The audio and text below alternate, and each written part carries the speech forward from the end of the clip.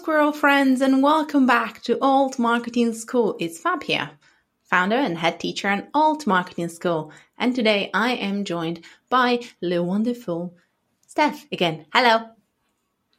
Hello. I was like, she'd be waving, but she'd be not be talking. If people are listening, they're yeah, it's a podcast. You can't see me. I am currently waving my hand. Well, nice segue there, because Happy New Year, everyone. But if you are listening, but you're also watching, it's maybe because you figured out that we're going to cross-post some of our content onto our brand new Sparkling YouTube channel. So some people might actually see you waving when you were waving. And I'm going to wave too. Oh my God, it's so meta. Oh, yay. Happy New Year, everyone. If you thought we can add some whooshing sound. If you thought we were going to get any more serious or professional with the new year, that doesn't happen. I'm sorry. This is not the podcast for you. No, it's just going to get crazier, isn't it? That's my vibe. You know, that's okay. I'm going to say something really, really, really personal, but not personal that Steph and I do. We have a thing. I don't know when it started, maybe with lockdown, but we've had a thing about potatoes. So every so often we send potato memes, cute potato animations. I mean, Steph's personal Instagram is insane by the look of what she sends me. So we were trying to mask that vibe, but that vibe is going to come out. It's just naturally going to happen, I think. Yeah, if you own a potato company and want to sponsor this podcast, please do get in touch. Please, McCain, if you're listening or watching, we need you. Any type of potato material, we will turn something into it. I'm very close to make the mascot of the school a potato, but I think it wouldn't go down really well with the whole idea of the school itself. But then my old, so when my previous company, Creative Impact, the actual mascot almost and logo was an avocado. So avocado gifts have been with me for about 5.5 years. That's literally what everybody would send me. So if we switch it to a spud, I'm not going to be too upset, to be honest. I mean, an avocado kind of just looks like a very green potato, maybe. With a hardcore. It's a hardcore potato. Mind blown. Oh my God. 2023 already took a whole new turn right now, everybody. And you might be like, sorry, are we just having an interview happening today at some point? Yes, we have. It is coming. Don't you worry. We're not going to talk about potatoes every single time we start an interview. But McCain, if you want to sponsor us, we're here. But yeah, there are changes, as you probably already are hearing, happening this year. And I'm excited. First of all, because I have my right-hand blue-haired woman staff with me. For this, hello, as one of the most skilled and fast learning creatives I know, and I've had the pleasure to know, we're really stepping up things in a lot of ways. Obviously, Steph will talk more about her antics in the next couple of months, as I know you're doing a lot of changes we talked about in December in the episode. But even for us, I just realized that year one of Alt Marketing School, as a school, not just a podcast, because it's been a while for the podcast. Year one for the school was all about testing, trying, understanding, bit of meltdowns, lots of celebrations. And now it's really about refining, like doing less or doing the right things better. That's what I'm going to say, because not necessarily less per se, but doing the right things better is the name of the game. And I'm actually quite grateful that I made the mistakes, or that I tried the things that I tried, even if it was sometimes a lot of hardship. Because without that, I wouldn't know what we want to focus on. So thank you, Steph, for bringing some of your wisdom and a lot of your skills into the future of everything around the school. Yeah, well, you're very welcome. I mean, obviously, we've worked together for quite a while since Creative Impact, and going through the many years in the lockdown and sort of coming out of, I feel like 2022 with, again, lots of changes, sort of riding the waves. And then, seeing what 2023 brings, really, and seeing how the school will progress, obviously, and grow and help people, and how our journey is going to change too with that. Very, very true. And I think one of the curses and the blessings of running a marketing school is that obviously understanding what happens around us in the online world is crucial. Otherwise, we can't serve our students best. And I think what you're going to hear and see and experience with the content we put out, especially the podcast, but in general, is really going to be a reflection of that. some of the changes, some of what we have learned. Again, I wouldn't practice what I preach if I wasn't looking at data and what people love and what works and the feedback. So what you will see, I want to say, obviously, is an output of, yes, my work and the work of the whole team, but also Steph here herself is going to help us a lot with all the magic that you're going to see. So thank you in advance for all the hard work that I know it's going to come. But I'm excited, actually. One more thing that I'm excited about before we talk about content again with Alex. I'll talk about Alex in a second.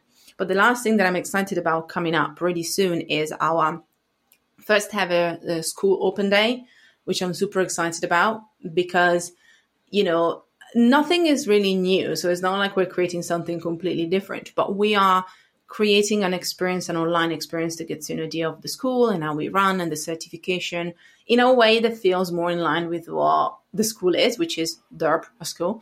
So even just kind of having the open day as a dynamic online experience is something that we had in our mind. And then one of our teachers suggested it at the end of 2022 as a way to just bring awareness and also get to meet and connect with new people. So if you are interested in, obviously, the certification itself, which comes up in just over a month almost, and also just the school in general, then if you go to altmarketingschool.com/open day, and actually RSVP, the spaces are limited to some extent.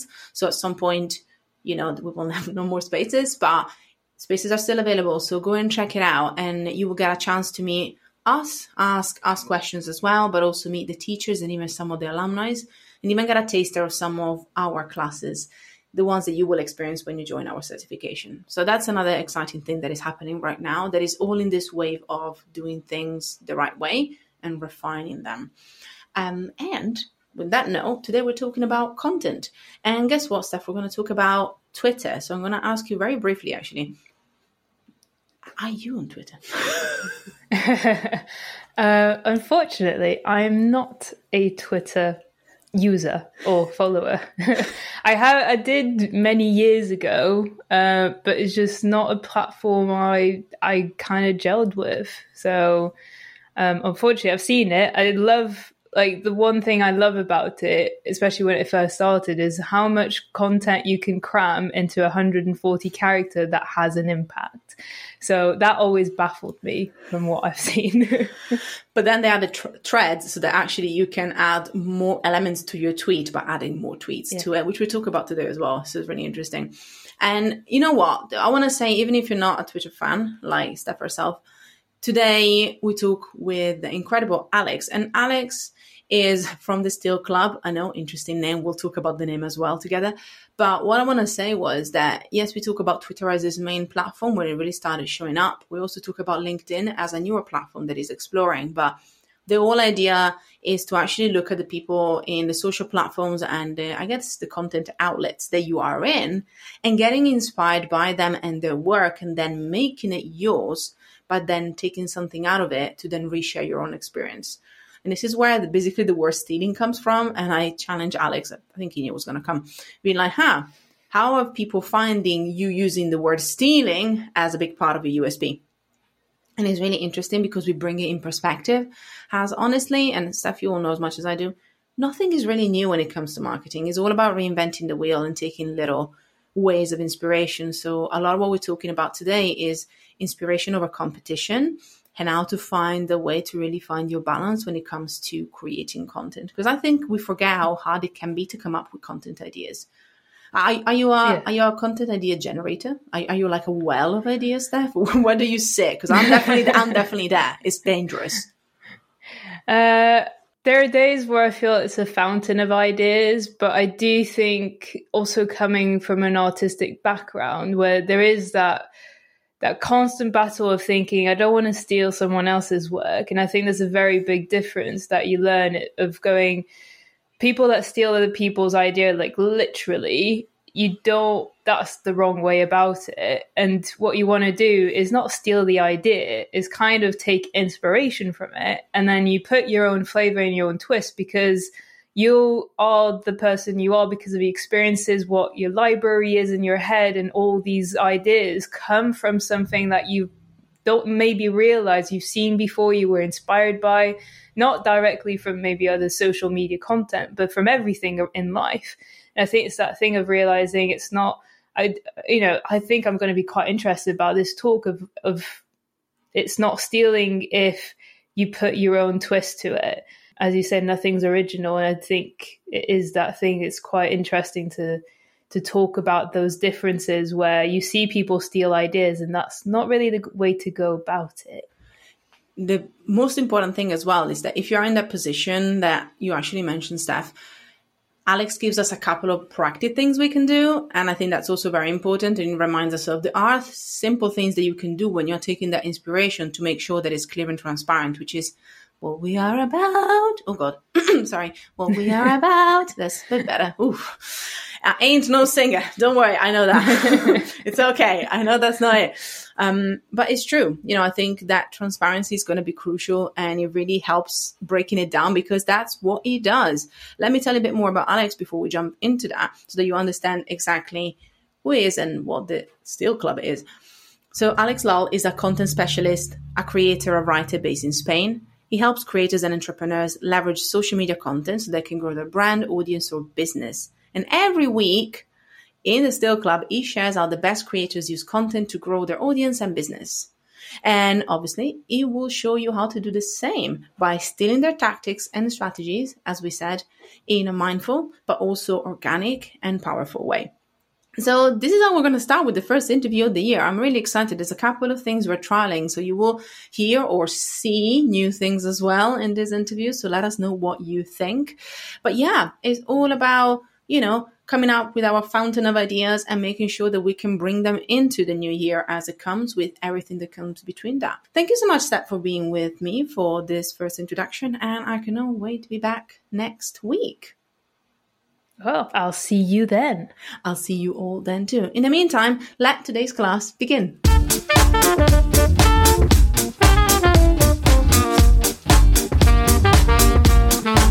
Hello, Squirrel friends, and welcome back to Alt Marketing School with what is the first, released interview of the year, because the year hasn't finished yet for Alex and I. But when we listen, a new year will have begun. So can I say Happy New Year, Alex? It doesn't make sense. We're breaking the fourth wall already.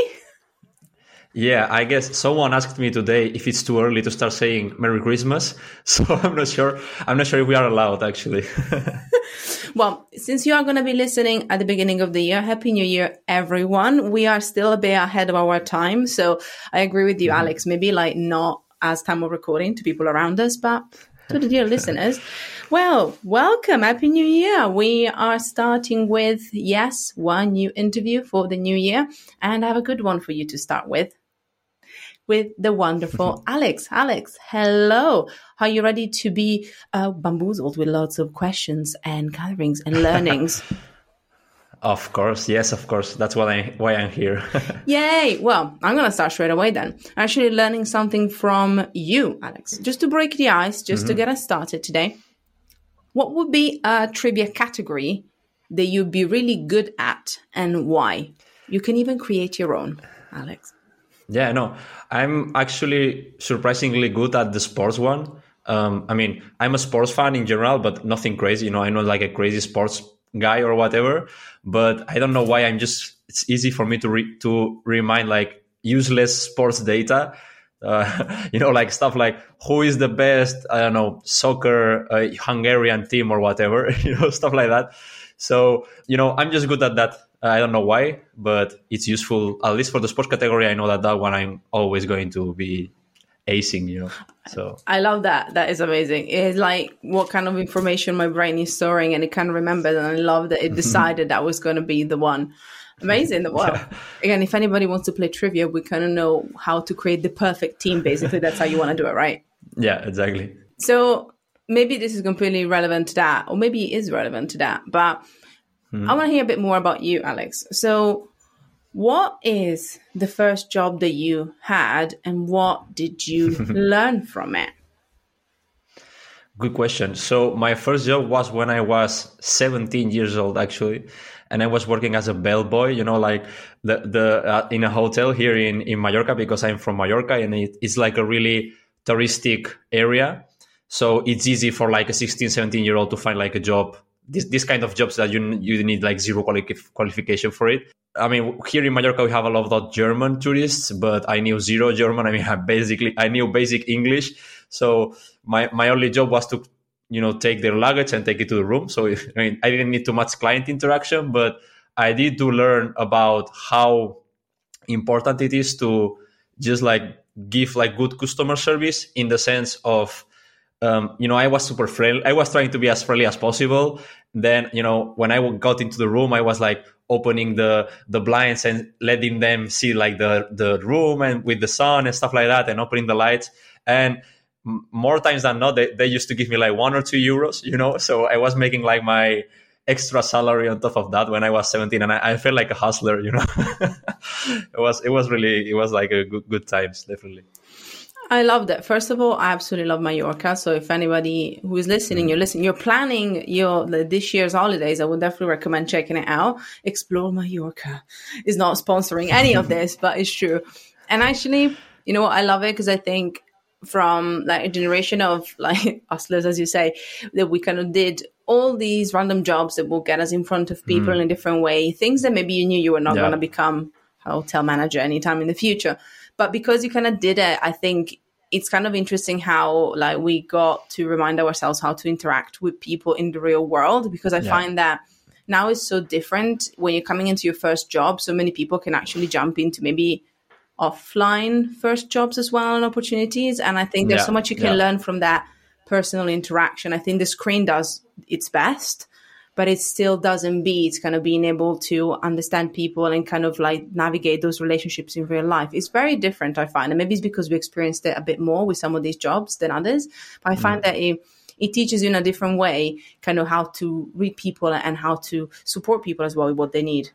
Yeah. And this one, like I remember like the hotel director she was like super insisting in that we should, customers are the important thing, like you need to be always smiling or, paying attention. If they come with kids, then try to be playful with kids and so on. So, I still am like somewhat of a shy person. So it was like hard for me. And even I speak zero German. So I was like, if they ask me something, I don't know what to do, but I was just trying to be like, so yeah, those challenges, I think it really helped me grow. Also, like as a person too. So I definitely learned a lot. Resilience and resourcefulness, because there's nothing better than trying to communicate with somebody that doesn't understand your language or you don't understand theirs. So I've been that, Alex. I understand, and that's part of it as well. I think it's just understanding how we are actually then interacting with people, and it leads me to a lot of the stuff that you do. So to kind of start looking at some of your work and obviously some of the passion that you have about, learning from others in a way.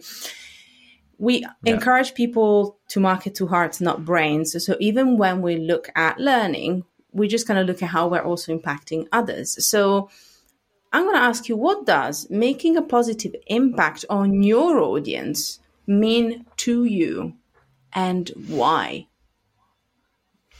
So I think for me, it's that what the content that I put out, it's helpful for them in any way. I like to think that if what I write or share on social media, usually or email, if it helps at least one person, then it's worth putting out, because sometimes we even think that, this thing that I'm sharing is so obvious or it's so like, but then there's always like one person that is going to be probably like one step behind you in that sense, in that journey.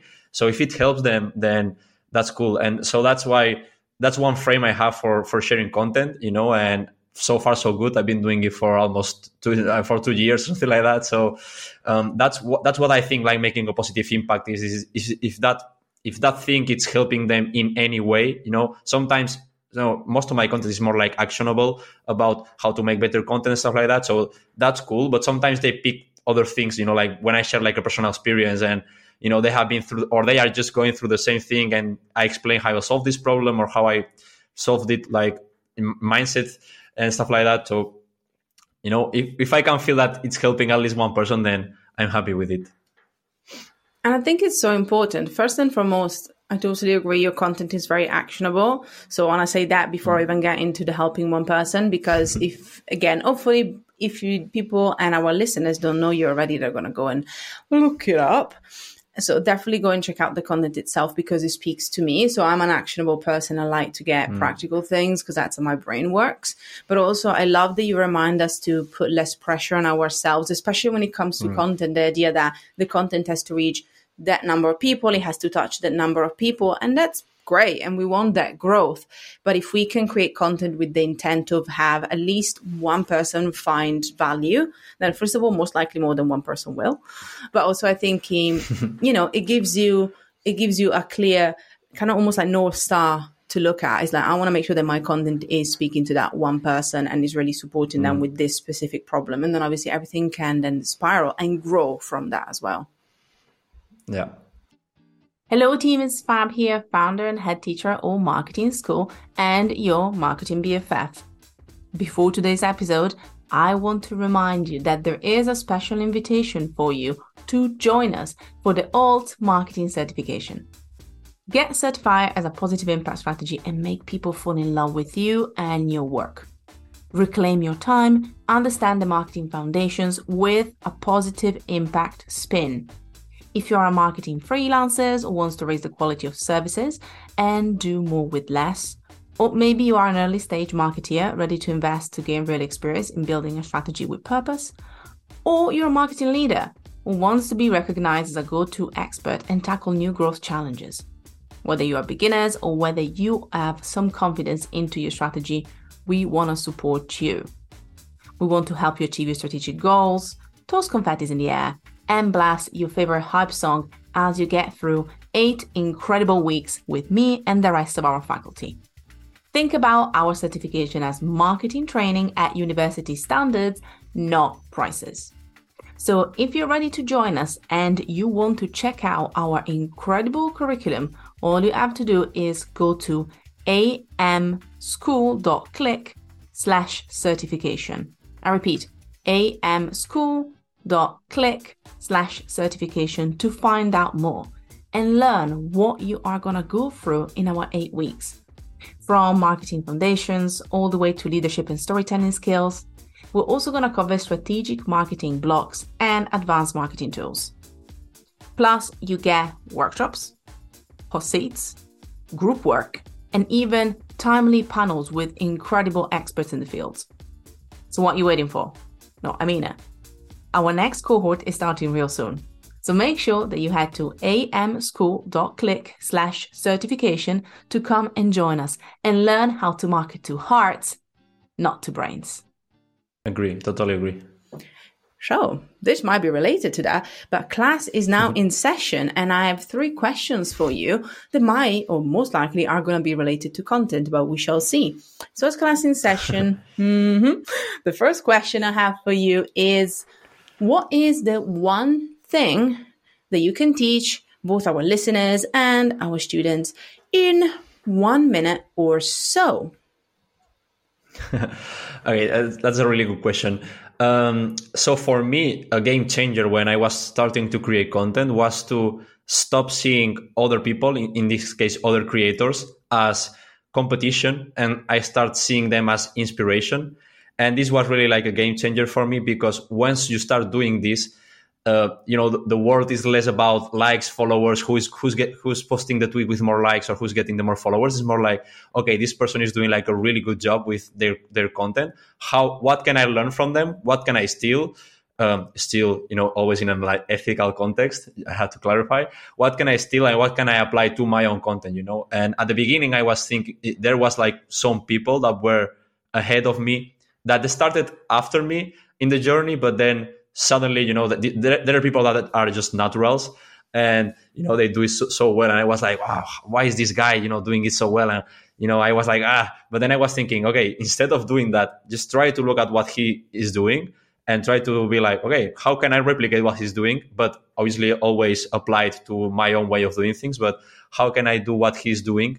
What can I learn from him? So, switching that competition into like learner mindset, then it has really helped me with my content, but also with my business in general. Now I'm going to go a bit deeper into this. because you mentioned, I love that you had to do disclaimers, because I read it in one of your newsletters, you kind of had to re-disclaim it again. Because obviously the newsletter, as you heard in the introduction, is called the Steal Club. So obviously, as you say, steal, but then it's not really stealing, is taking inspiration and then making it yours. Since, we have a podcast medium that we can talk through now, I would love to kind of elaborate a bit on this. How are you finding that balance, especially when it comes to communicate to your audience? Because that's a big part of your USP, your unique selling proposition, what you do, your uniqueness is taking this inspiration, but also kind of amplifying the voices and the experiences of other creators. How have you found this at the beginning, kind of explaining this and making it yours? And what has been some of the reactions from people, whether they understood it or not? So I was a bit hesitant at the beginning, because when I created the newsletter, the Steal Club, I was like, I'm not really sure if people will get it like on the right sense of the word, because this all comes from a book that I read. It's called Still Like an Artist, like a really famous book about creativity and stuff like that. And the author basically says that you should steal from others in this sense, in that you should get inspiration from a lot of people, a lot of sources, just to create your own thing. And that was like super inspiring for me. And then I realized that was what I was doing with my own content. I was looking at people that do, in this case, in Twitter, I was looking at people that did well on Twitter and then try to understand, okay, what is this person doing? And then trying to steal how they do things, right? So that's where the Steal Club comes from. And then I was a bit hesitant at the beginning because I didn't know if they would get the tone or anything, but I've never, ever had like any backlash on using the term, because I think that if you read, like, obviously if it's out of context, maybe, like you take a clip from this interview and I say you should steal from everyone, then people might go crazy. I don't think so, but because if you mention the word stealing in the creative context, I think most people understand what it is about.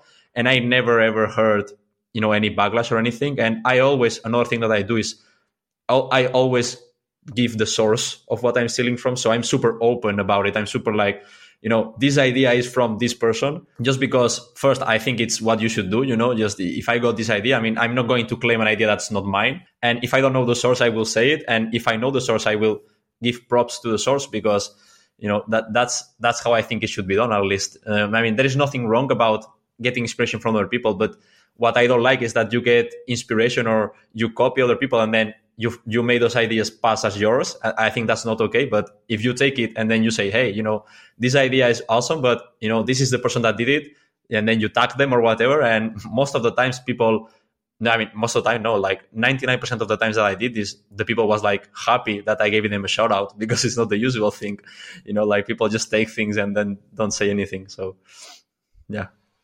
First of all, real life experience. This happened with the two of us, because Alex actually posted about Black Friday, the anti-Black Friday kind of campaign that you saw around. And I was like, we're going to try it. Yeah. And I will have everybody know it was actually pretty successful. It was really good. So quite chuffed about the experiment. But I saw it and I was like, oh, Alex, and I tagged you on Twitter. He inspired me to try this thing. Let's see how it goes. And obviously I also kind of quoted the tweet that you posted, and I was like, this is what we're going to do. And so I did it because it kind of felt natural, but I will be honest, it's also because that's how I saw you were doing things. And I think leading by that example can really help other people also feeling safe is probably the wrong word, but kind of understanding how to, again, reinvent the wheel, because we're going to create something completely new. Hardly a concept is going to be never heard from. It's all about putting our stamp to it. And obviously, I love this first idea, like putting our stamp into things by obviously tagging people and sourcing the right sources. Can you give us at least one or two more ways that we can do that as well? So on top of that, or instead of that even, how can we, quote unquote, steal ideas, concepts, content, inspiration, and make it ours? What are some other things that people can think about and apply? Yeah, so another thing that I do, and I do it all the time, is besides the idea. So I like to see it at content like in two different ways. The first one is the idea, the core idea, the one thing that you are saying, and then is the how you are saying it. So I like to steal a lot about the how. I like to steal a lot of the how. And in this case, for example, if we talk about Twitter, is like, how is that tweet put together? So there are people that are super intentional about how they put their tweets together. Not like about the what. They are also intentional about the what, but about the how, how the tweet looks, for example, like saying like one line, 3 bullet points, and then like a takeaway, that those kind of things are studied and are intentional in some people. So I like to look at how they do it and just like, okay, this structure is cool. How can I apply it to the same? How can I steal it and apply it to my own content? So that's one thing that I do a lot all the time. I pay attention to what they say, but most of the times I pay attention to how they say it, because I think it's super interesting to look at that, because not so many people are doing it. Sometimes one of the biggest mistakes I see, for example, again, we come back to Twitter, is just like big chunks of text on your tweet. And we need to be aware that it's not that attention spans are shorter. It's just like it's harder to get people's attention. And one chunk of text is harder to read than 3 bullet points, for example, So that's why I like to pay attention to the different ways that people put together how they put together their content and stuff like that. So that's one thing that I look at all the time. And that's something that I think it's super easy for people to realize if you are aware of it, and to start stealing it, because it's super interesting. It also goes back to, I find, behaviors. I'm going to call them trends, but not necessarily. Is also, I love that, because actually, as you say, the how can remind us of how behaviors change for audiences. Like 4 years ago, we could actually write a whole blog post as a big block of text as an essay, and people would read it. Right now, just the idea gives me headaches. I know that you are more recently have expanded into LinkedIn, and even LinkedIn, it used to be a very different place, and a lot of creators wouldn't even go there. I remember that it used to be my place to just kind of connect with journalists when I was a journalist myself. And then I was like, oh, now I can look for a job. And now I'm like, now I can share my journey as a professional, founder, etc. So it really has shifted. And that is one thing, but also you see the way that people interact has shifted. So on top of just, as you say, kind of taking inspiration from others, it also allows you and reminds you to be aware of how people are sharing content, because as you said, the more people see things shared in a certain way, the more they get accustomed to it, and it makes it easier for them to actually get drawn to them, I find. So I think that's one of the small things that we sometimes forget, like how our wonderful brains work. Yeah, exactly. It's just like, I guess we are getting used to it, as you said, like to consume content in different ways. And then we, as content creators or marketers and such, we need to adapt to that, because otherwise we're going to be left behind. Our content is going to be ignored, and no one wants that. Exactly. And we learned a lot of things already, which leads me to my second point, which is now, what have we unlearned recently? So Alex, we're going to go in a slightly different direction. I'm going to ask you, what is something that you unlearned recently, and how did it improve your life or your work? It's a good question, because before doing this on my own, before being a freelancer and, having the Steel Club and all of that, I used to work in an agency, marketing agency. And I did that for, like, in different agencies, but I did work in the advertising industry for 4 or 5 years. And one thing that and in the rest of the world of jobs in the real world, is that you work from 9 to 5, 9 to 6. And in the agency, sometimes from 9 to 9 or something like that. Depends on the day, if you have to deliver a campaign or whatever. But, I used to have like my set working schedule, and that's it. And right now I try to keep on a schedule. But one thing that I'm unlearning is to try to, instead, when things are not coming out, and especially with creative work, just like, don't stay sitting in front of the computer just because you need to be there because it's, 11 a.m. Right now that I have the freedom, because I work for myself, now that I have the freedom of not having to do that, there's not a boss that is going to tell me, hey, where are you going? No, at 11 a.m. So if I'm having like this mental block or nothing is coming up, then, just go, stand up and go do another thing, like walk my dog, do the dishes, go shopping or whatever.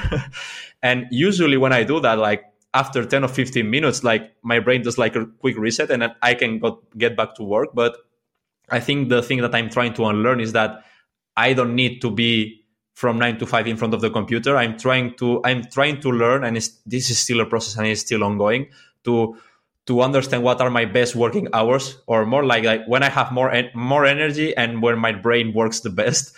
So I'm trying to understand what those are, and trying to adapt my work schedule to that, instead of just like from 9 to 5 or 9 to 6 in front of the computer. So, I like you speaking my language. Now, I'm gonna mention something that our dear listeners have never heard before, but there is a book that I wrote that is called Reclaim Your Time Off. This is literally the time that everybody should take a shot, because every time I mention the book, everybody should have a drinking game. Anyway, but in the book, I talk a lot about, I realize I mentioned that, but hey, being proud. But I do talk a lot about energy levels, so I just want to add my 5 cents to it. It's one of the hardest things. And I also love that you mentioned how you're working through, kind of the mental patterns of, okay, why do I feel like I have to be stuck here, or I have to do things, or I have to get a certain number of hours in to actually have a successful day. I think is such an old pattern that we have, and especially as we have been raised working in different environments that had rules that somebody else had. It's really hard. And I think that almost puts our understanding on our energy levels out of whack, because we go with what other people say. You have to work between 9 and 6. That's the time. But then I know a lot of people, a lot of entrepreneurs that do great work in 3 hours because they spend the 3 hours that they're most active on. So again, aside from recommending to check out the book, also would say for everyone, definitely look at starting to learn about your chronotype, which is basically kind of how your energy level like work with your circadian rhythm, which is a lot of big words. But, things like this can actually be not as dry as an exercise as it sounds, and it can teach you a lot. And I think once you lean more and more into that, all the process that you're doing, you can actually add a bit more research. And as somebody that I know experiments and likes to look at things yourself, is really interesting. So it is a process, but the good thing is that there are little tools that can help you. So good luck with that.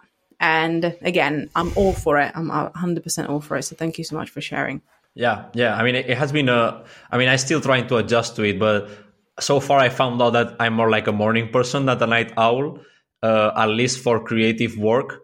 So right now when I schedule my days, because I like to schedule more or less have a rough idea of what I'm going to do that day, I try to do like the more creative heavy things early. And then if I have to do like boring things like, accounting or stuff like that, then I try to do it in the afternoon, because my brain is already more like more ready for that kind of stuff, I guess. So I'm still experimenting, but definitely super interesting. And once I learned about this energy management thing, it just made a ton of sense, so definitely. Now, my final question for you from this section is looking at somebody else and what somebody else taught you. So my final query is, what is the biggest lesson that a teacher or a mentor has taught you?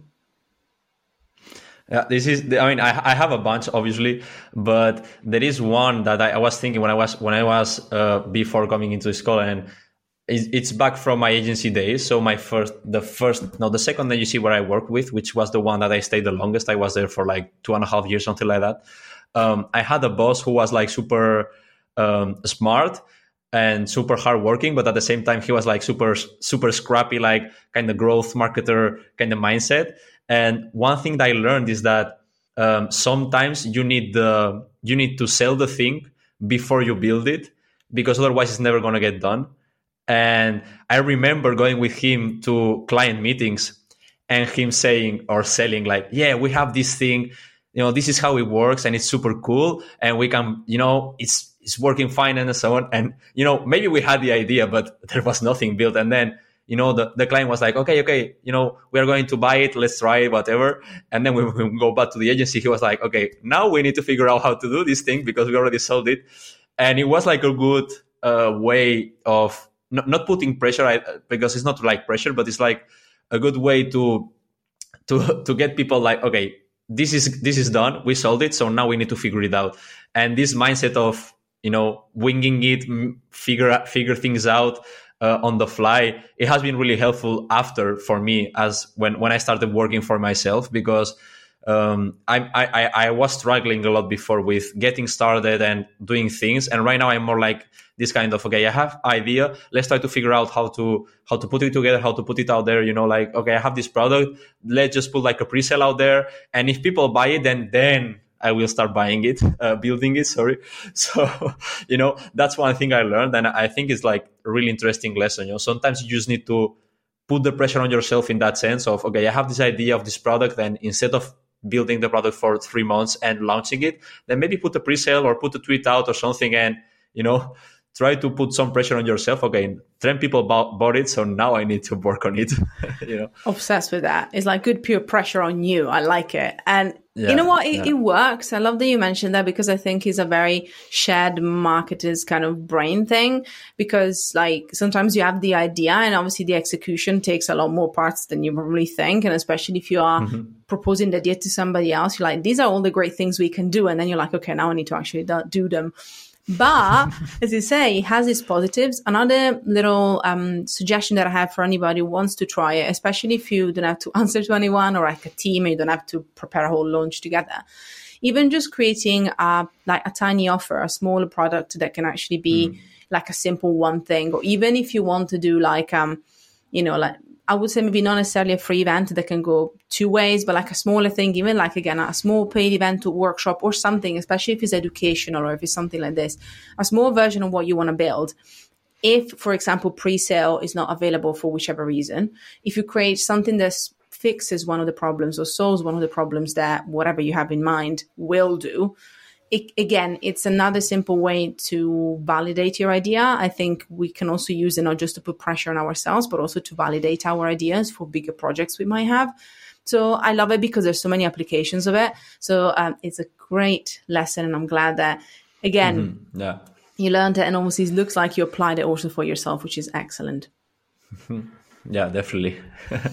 Now, Alex, we are working together through a whole new mini section in our final section. This is Inception section. Wow, that was a mouthful.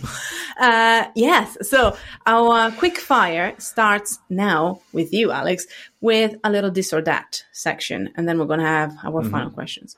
So I added this because why not, Alex? Life is short. We got to try and play with things. So I was like, let's add something new, Fab. You got nothing to do.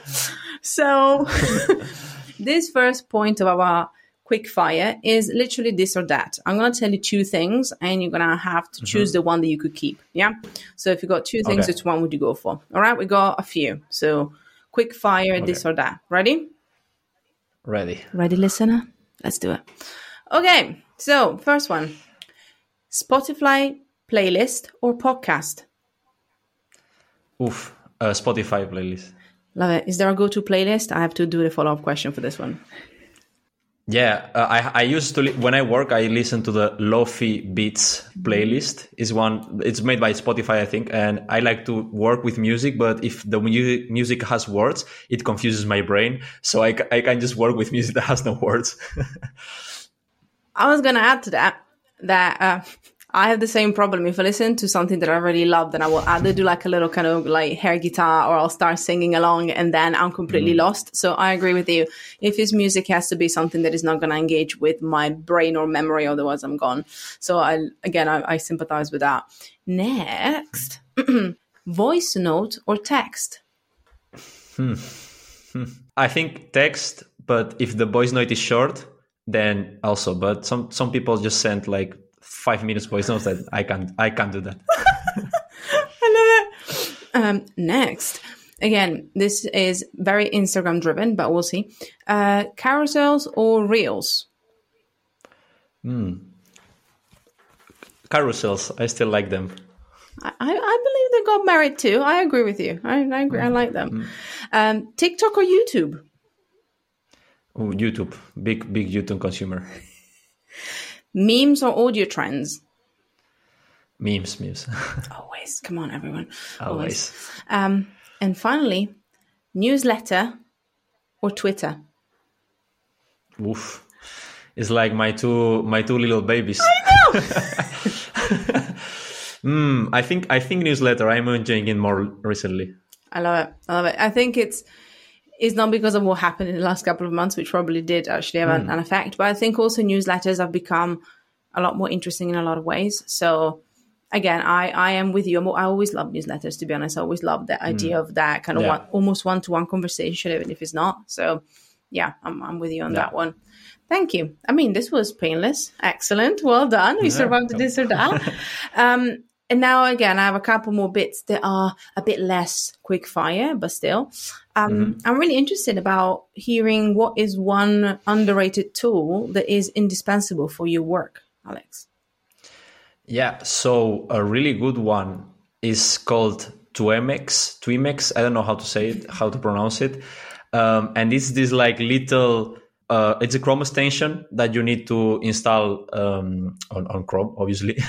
And it's for Twitter. And what it does is that when you enter into someone's profile, it quickly brings up their best or their most popular tweets and threads and so on. So you can see them like on a little sidebar on the right side of the screen. And for my stealing purposes, it's like super useful because I don't need to do that search manually. There is just this little tool that shows me. And then you can also give it prompts, like, because once you are in someone's profile, and you can also search by keyword, and it's basically Twitter's advanced search, but well done. You know what it should be, because I don't know if you ever tried to do advanced search on Twitter, which is a really powerful tool, like super powerful. You can search by tweets that anyone has said, by date, by specific keywords in a specific date. So it's super useful for doing content research, audience research, like a bunch of stuff. But the UI, just like, it's the worst. And you need to paste like these super long formulas on it to make it work. And I think Elon is fixing it from what I read somewhere. But so far, if you have like this Twimex thing, it's super easy, because you just need to, okay, I'm looking at Elon Musk's profile, for example, and I want to see what he's saying specifically about Twitter. Then you write like the Twitter keyword, and all the tweets that he mentions Twitter will come up. So I think that's super useful. And for me, like for stealing, is super useful. So yeah, that's like super underrated. It's free also. So, what else do you need? You give us two excellent reasons to actually try it out. Love that. So especially if you're a big Twitter person, I will definitely say, check that one out. Alex, what is the last picture that you took on your phone? I need to check, but it's probably a picture from my dog. Definitely. Yeah, it's a picture. It's a picture of my dog, because right now, like, I live with my girlfriend, but my girlfriend is on a work trip. So we are basically sharing. Well, I'm basically sharing pictures of this is what the dog is doing, because she's like our daughter, at this point. So we are this millennial kind of Gen Z couple who have like a pet, but they don't have kids yet. So we have money and we just spend it on the on the dog. Oh, bless. On the dog. Yeah. I love her. She's having the best life from the sound of it. Yeah, definitely. Now this, I'm contentious about this one. What's your favorite social media platform right now, and why? Yeah, so I wasn't enjoying Twitter that much, because the algorithm like kind of switched on the last few months, and it was showing me like super not relevant content to me, like super weird trends and stuff like that. So I was like, Twitter not cool. But now it's starting to be cool again in some way. Like mostly with Twitter, what happens with me is that I'm super interested on what's going to happen now. And Elon Musk, love him or hate him, I think it's super cool to see what he's doing, basically, because he's like building a huge company like Life, and he's tweeting about it. And, he's a bit, but I know it's super interesting to see, but I really enjoy, and I think my number one platform has always been YouTube. I really like it. I really like, especially obviously certain creators, but like the type of content that you can build, that you can create on YouTube, and the relationship that content creates with your audience. I think it's super, super cool. And yeah, I really enjoy YouTube as a platform. Yeah. To be honest, I've been going down the YouTube rabbit hole recently. So I started getting more into it. And I think now the things I can look at always with a critical eye, I'm a bit like yourself, like the little investigator emoji comes out and I'm like, so that's the thing for me. That's how I find it fascinating. But I've been using YouTube since I was like 15 or 16, when there were some of the old YouTubers, we call them, the ones that used to do it when it wasn't cool and the production was absolute shite, but it was so much fun to see, So who should we follow on the platform? You can choose whether it's YouTube or Twitter. If we have to think about one person people should check out, who should our listeners check out? Yeah, so one of my favorite channels on YouTube, and it's a channel that really helped me when I was starting to do things for myself and so on. It's called Yes Theory. And I see that you know them. So it's a really cool bunch of people that their motto is like seek discomfort. And basically it's teaching people and it's showing how they are getting out of their comfort zone. And their motto, I think, is something like, the biggest things in life happen outside of your comfort zone. And I think it's something that it's true, because I experienced it myself. And their videos are just like so cool to watch, and how they connect with total strangers. And, you know, they stop people on the street and they're like, hey, you know, do you want to go on a trip to Italy with me? You know, just like that. And some people just say yes. And it's like, that's crazy. You know, if someone asked me that on the street, I would be like, who are you? You know, why do you want to steal my kidney or whatever? You know, so I think the channel, besides that, they have like super insightful and more deep type of content. And I think it's really cool what they are doing. And it has nothing to do with marketing or content. You know, it's just like that type of content I'm really inspired by. So I would say that people check that channel because it's amazing. You know what? I think it sums up to me, from somebody who kind of dabbles into it, but maybe again, I genuinely use YouTube more for entertainment in a way. I find that really the content that speaks to me on YouTube is the one that has the element of entertainment in it. And I think I was reading actually a really interesting article, like social media becoming more the media piece. No, I don't think everywhere. Like, you look at Twitter, it probably wouldn't happen, but you know, TikTok, Instagram, YouTube, like, is really becoming that place where, like, maybe you can have a bit of like sparking of education, of interesting things, but we're still looking for that level of entertainment and just kind of getting to know the people behind. So I think is a great example, because it really like encompasses what I would love YouTube to be for me if we were to do something about it. Wink, wink, nudge, nudge. Not saying too much, but so it's a great example. I love them as well. I have been following them for a while, so it's a good recommendation. Now, last but not least, Alex, if you could broadcast one message onto everybody's phone, what would that one message be? It will be my PayPal link. No, I'm joking.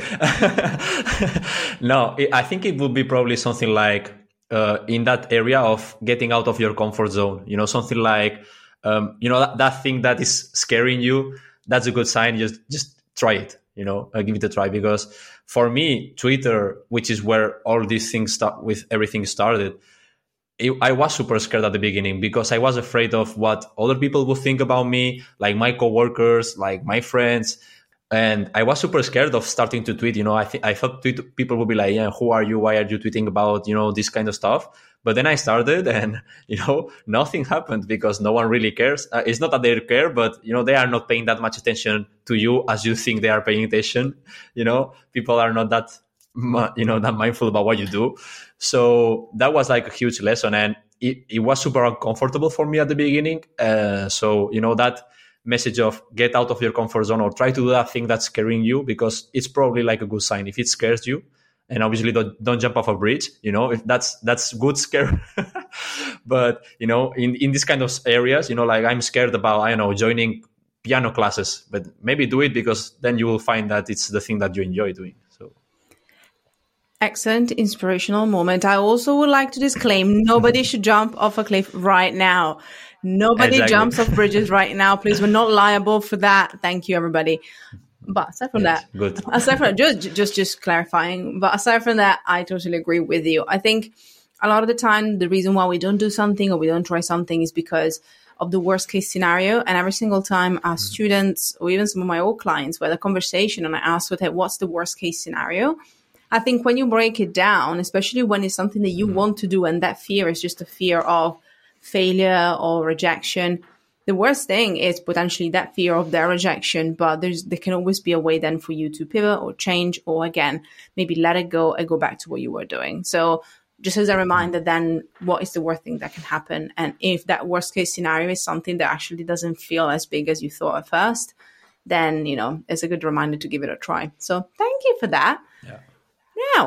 Now, we're coming to the end, but I will not let you go. That sounds like I'm keeping you hostage until you tell us more about what people can find out about you, Alex. So I'll leave you the stage. Yeah, so I mean, I'm always daily on Twitter. I try to be there every day. And then, I mean, the ad is Alex, LLULLTW. I think I said it right. And then on thesteelclub.com, which is my newsletter. And yeah, I'm there. Those are the two places where I hang out the most recently. And I'm always trying, and I think I managed to do it, to respond to everyone that writes to me or whatever. So if everyone is, has any doubts or you want to say hi or whatever, then I'm more than happy to have a chat. Well, thank you so much, everyone. Thank you so much, Alex. As always, we'll be back next week with more wisdom and ways to market to hearts, not to brains. In the meantime, it's all from us. So class dismissed, and we'll be back next week. Thank you so much for listening. Head to altmarketingschool.com to find out more about the topics that we covered in this week's class. If you want to make your teachers happy, then hop onto iTunes and leave us a 5-star review. Oh, and don't forget to spread the love on Instagram at Alt Marketing School. Until next time.